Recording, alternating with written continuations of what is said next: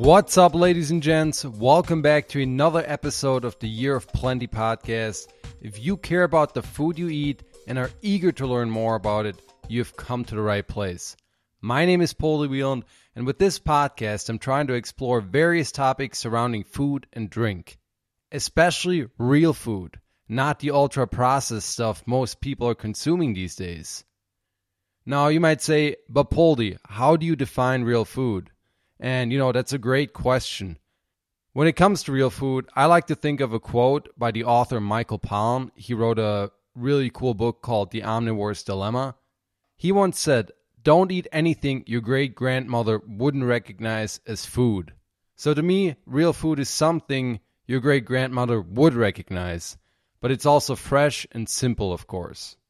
And his quote actually fits really well with one of my goals for this podcast, which is to share insights and stories about traditional foods and beverages that have been, consumed by people for a really, really long time.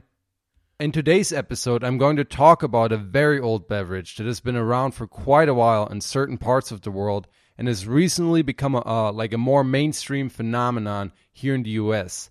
This beverage is called milk kefir. So milk kefir is a delicious tasting fermented beverage. It's relatively, liquid, but I would compare its consistency to like a yogurt or maybe a buttermilk. One of my favorite parts about milk kefir is that it's slightly carbonated, and this is a result of the fermentation process that turns the fresh milk into the finished kefir. Now, kefir is what I know it as, but there are plenty of different names for this drink. In some parts of the world, it's called Bulgaros, for example. But for the sake, of not confusing anyone, I'm just going to refer to it as kefir, since that's what most people that have heard about it probably know it as. Also, there are different kinds of kefir. I've only encountered the milk kefir personally, but I've also read about water kefir online, and water kefir is just what it sounds like. It's kefir made from water instead of milk.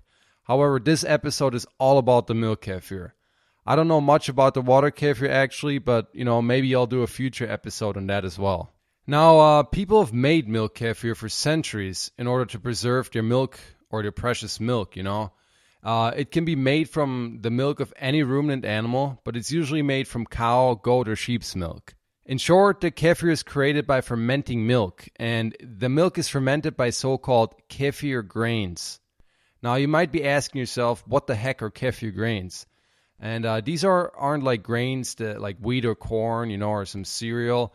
Kefir grains are actually a symbiosis of bacteria and yeast, so a SCOBY. Bacteria and yeast come together and they form these so-called grains. This means that the kefir grains are living organisms, and actually the grains usually consist of up to 30 different strains of beneficial bacteria and yeast. But the grains themselves kind of look like, a creamy cottage cheese, but, they can get a lot larger. And generally, most people compare the shape to, like, cauliflower florets.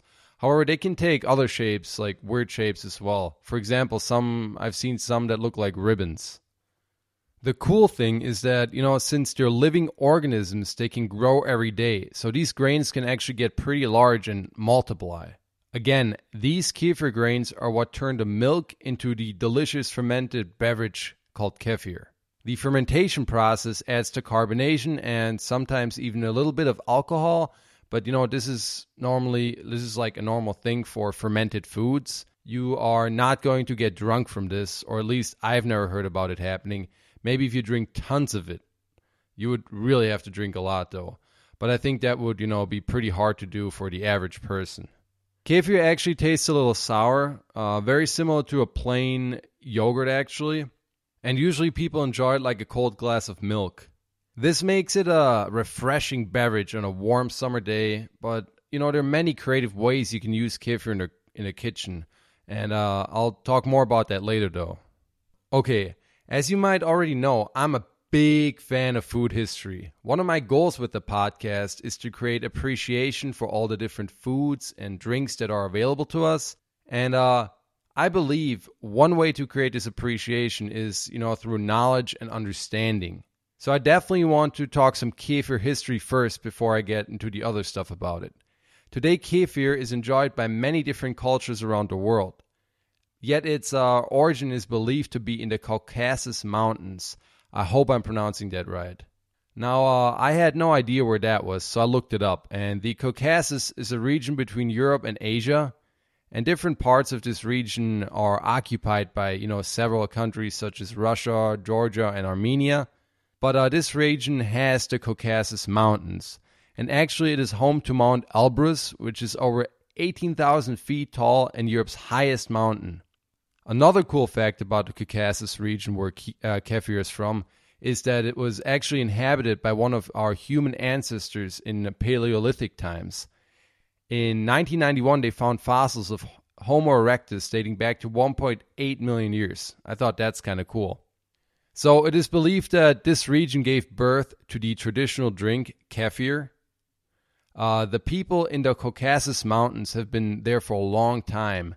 Many of them were goat herders back in the day, and traditionally kefir is made with goat's milk. This might be a surprise, but kefir is believed to be one of the oldest known fermented food products. I think that's pretty cool. And just in case you were interested in some traditional fermented foods, other ones are sauerkraut and kimchi. Just to give you a little comparison. But little is known about the beginnings of kefir itself, or at least I couldn't find too much about its history.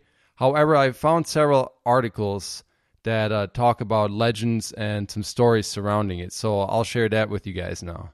According to the legend, the kefir grains needed to make milk kefir were given to the people by the Prophet Mohammed. He showed them how to make kefir so that they could benefit from its magic. Yet, they received the kefir grains with a warning. The Prophet said that if the recipe for kefir was shared, the drink would lose all of its healing powers. And the people of the Caucasus understood this message, and named them the grains of the Prophet. They also guarded the kefir grains and the recipe for generations to come in fear of it losing its healing properties. So that's one of the old legends surrounding kefir. But supposedly, travelers to the Caucasus regions could only try and enjoy the beverage, but they were never told the secrets behind making it. And actually, the 13th century Italian explorer Marco Polo mentioned kefir in his travel chronicles. Marco Polo was one of the first European explorers to make it through Mongolia and into the interior of China. And on the way, he must have come across some kefir. And even though it has been, around for so long, kefir wasn't really a thing outside of the Caucasus region until the 19th century. So maybe there is some truth to the legend. Maybe the people, knew that this beverage was important and in turn guarded the method of making kefir for hundreds of years. This might also be why, we can't just make kefir grains at home. According to the article Magical Kefir on RussianLife.com, very little is actually known about the way in which the kefir grains form. So, as far as I know, you need to get the kefir grains from someone else if you want to make it yourself. Maybe the kefir grains we're using today are multiples of the original kefir grains from the Caucasus region. And that would be pretty cool, but it's all speculation, of course. So realize, though, that most societies over time have had fermented foods in their lists of stable foods. Cow's milk dates back several thousand years to the agricultural revolution, and before that, some places in Central Asia actually drank horse milk. But the big question is, what happened in the 20th century that made people outside of the Caucasus Mountains interested in kefir? Well, there's another story about this, and it's actually pretty cool, but the story goes that it all started in good old Russia. Kefir has been a popular drink there since the early 1900s. The Russian people turned their attention to kefir because of the new research about health benefits of bacteria found in fermented milk products. And this is all due to a renowned Russian scientist from this time. His name was Dr. Elie Metchnikov. I hope I'm saying his name right. And he actually received the Nobel Prize in 1908 for the discovery of phagocytosis. So this is a real, scientist that has accomplished a lot. And Metchnikov was an immunologist and extremely interested in the extraordinary longevity of people in this Caucasus region where kefir is from. He also knew that, fermented milk products were an important and traditional part of their diet. So Mechnikov went on to, infer that the lactic acid bacteria found in fermented milk products like kefir could possibly play a big role in longevity and general health. So this guy actually believed that there was a close link between the microorganisms in the body, especially, the digestive tract, and disease. In layman's terms, his proposal was that the beneficial bacteria compete with the harmful bacteria in your gut. And this is super interesting. I don't know if you have heard about all the hype surrounding the gut biome these days in the health world, or in other words, the microorganisms in your gut. Many health professionals and scientists are now studying the bacteria in the human gut. And this is because they now realize that these bacteria could potentially play a huge role in human health. So this Russian scientist, Dr. Mechnikov, seems to have been, on top of his game for his time period. He actually wrote a book that was published in 1907 called The Prolongation of Life. And due to this book, his research on fermented foods and their impact on health was well received in Europe at the time. So this led people to believe that these fermented milk products could have a very, very powerful medicinal effect on the human body. And back in the day, they even believed that it could be a possible cure for tuberculosis. So the story goes on that because of this hype, the All-Russian Physician Society became interested in studying milk kefir more closely. And at the end of the 19th century, the Russian scientists wanted to perform experiments on kefir. The problem was, though, that they didn't have access to the actual kefir grains. So they set out on a mission to obtain them, of course. And the story that follows sounds kind of like a fairy tale, but supposedly it's true. Remember that the people in the northern Caucasus saw themselves as kind of the guardians of the kefir grains. And they had been passed down for generations.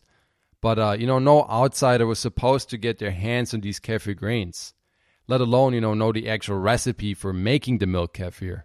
To overcome this hurdle, the Russian scientists teamed up with the Blandov brothers. And the Blandov brothers were the owners of a company called Moscow Dairy. And they owned several factories that processed milk into other dairy products. So they were like one of the big, dairy product producers back in the time. Due to their expertise and network in the dairy industry, the scientists commissioned the Blandov brothers to obtain the kefir grains from the Caucasus for them. And the Blandovs then turned to a tribe in the northern Caucasus region and, tried to get some of the grains for them. But, of course, these tribesmen were stubborn. No kefir grains were to leave under their watch. Yet, this didn't stop the Blandov brothers, though. They had different plans.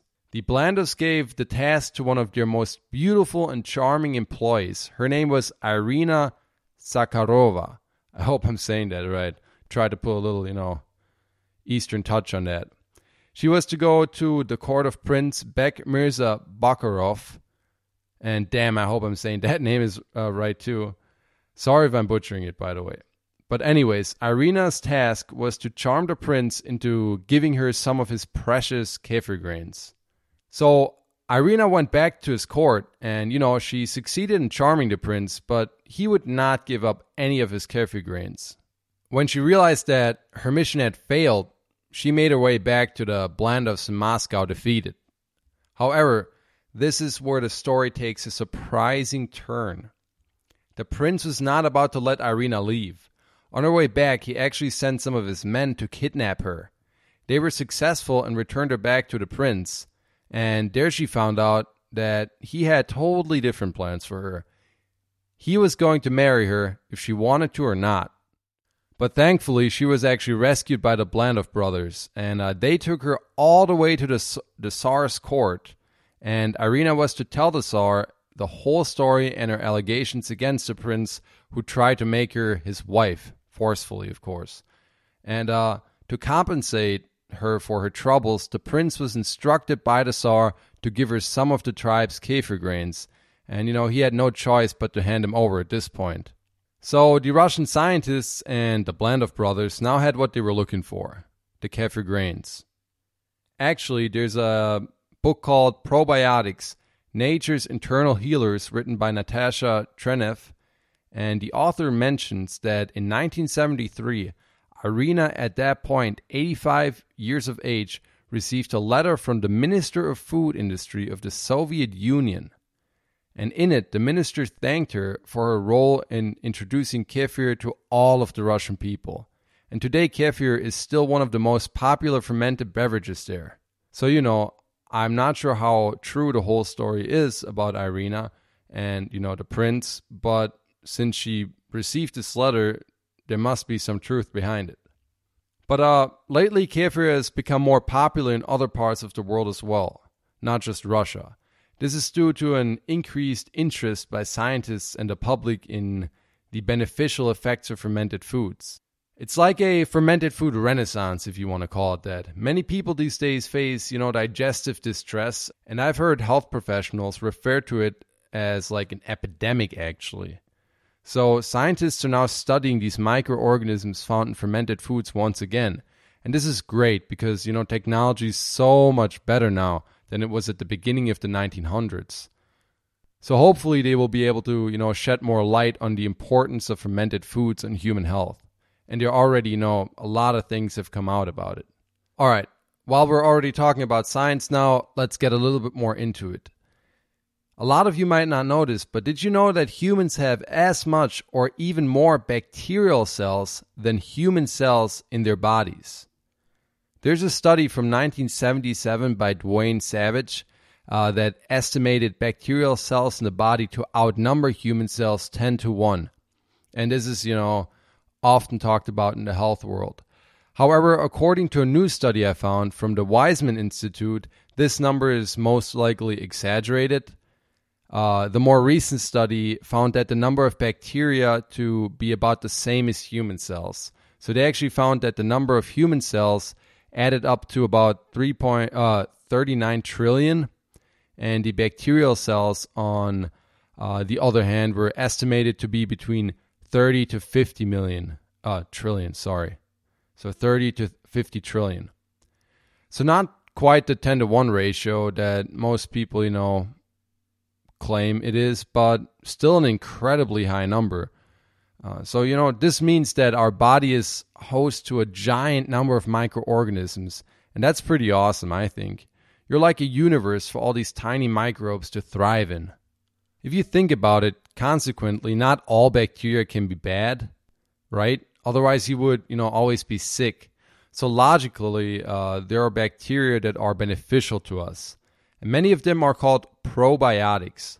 I'm sure you've heard of this term before. Many people take probiotics in like supplement form. I actually do as well. And this is usually to heal their gut or just to introduce healthy bacteria to to their gut flora. And healing the gut pretty much means that the balance, or let me back up. You have to heal the gut when the balance of good and bad microorganisms is unbalanced, If this happens, a colony of really harmful bacteria can overpopulate inside of you, which you don't want because, it can cause all sorts of health issues. And a common one you might have heard of is small intestine bacterial overgrowth. It's called, or usually called, SIBO. And a lot of people actually have this and don't really know it. Now, certain probiotics can be taken, to restore the balance to the gut. That's why, people take it in supplement form. But since fermented foods contain beneficial bacteria and yeast strains, they can be considered probiotic foods. So, as I said earlier, kefir actually consists of about 30 different beneficial strains of bacteria and yeast. So this makes it an incredibly potent probiotic food. But that's not all. Kefir is also a great source of vitamins, amino acids, and minerals that, our bodies need to thrive. For example, an important vitamin for humans is vitamin K2. What's cool is that vitamin K2 is also a product of bacterial fermentation. So fermented milk products like kefir are likely a good source of vitamin K2. Oh, and also, kefir has a good amount of magnesium, which is something that many Americans and, everyone around the world are really deficient in. And yeah, a lot of people have huge magnesium deficiencies. So definitely make sure that you're getting enough magnesium from your diet or in supplemental form if you aren't. One of my favorite go-to health professionals, if I have anything I want to research or look for, is Chris Kresser. And in his online article, Kefir, the not quite paleo superfood, he mentions that minerals like calcium, magnesium, and phosphorus found in kefir help the body utilize carbs, fats, proteins for things like cell growth, body maintenance, and energy. So always make sure to get enough of these minerals from your food. And, drinking kefir could be one of the ways to achieve this. Now, I have to throw in a disclaimer, though. Don't go out there and, drink tons of kefir just because you heard me say it here on the podcast and tell you about all these health benefits. I'm not a doctor. Before you try to treat any health issues, always consult a doctor. There are many health, professionals online that offer great information about the benefits of kefir. And if you want to dig a little deeper, I encourage you to do so. But realize that there is such a thing as bio-individuality. And bio-individuality is always something to consider when, trying new foods or even diets. The idea behind it is that, what works for one person might not work for others. So people react differently to different things. And this probably has something to do with the fact that we have, different microorganisms living on and inside of us. But personally, if I, try a new food, especially something as powerful as kefir, I start with a small amount and then wait to see how I feel afterwards. And I think that is probably something our ancestors have done for generations. How else would they, have figured out what foods are good to eat and which ones they should leave alone? And I'm not trying to, discourage anyone from trying new healthy foods like kefir, but I do want you guys to be aware of this idea of bio-individuality. All right, so now I want to share a little personal story. When I started my research for the episode, I decided to start my own batch of kefir.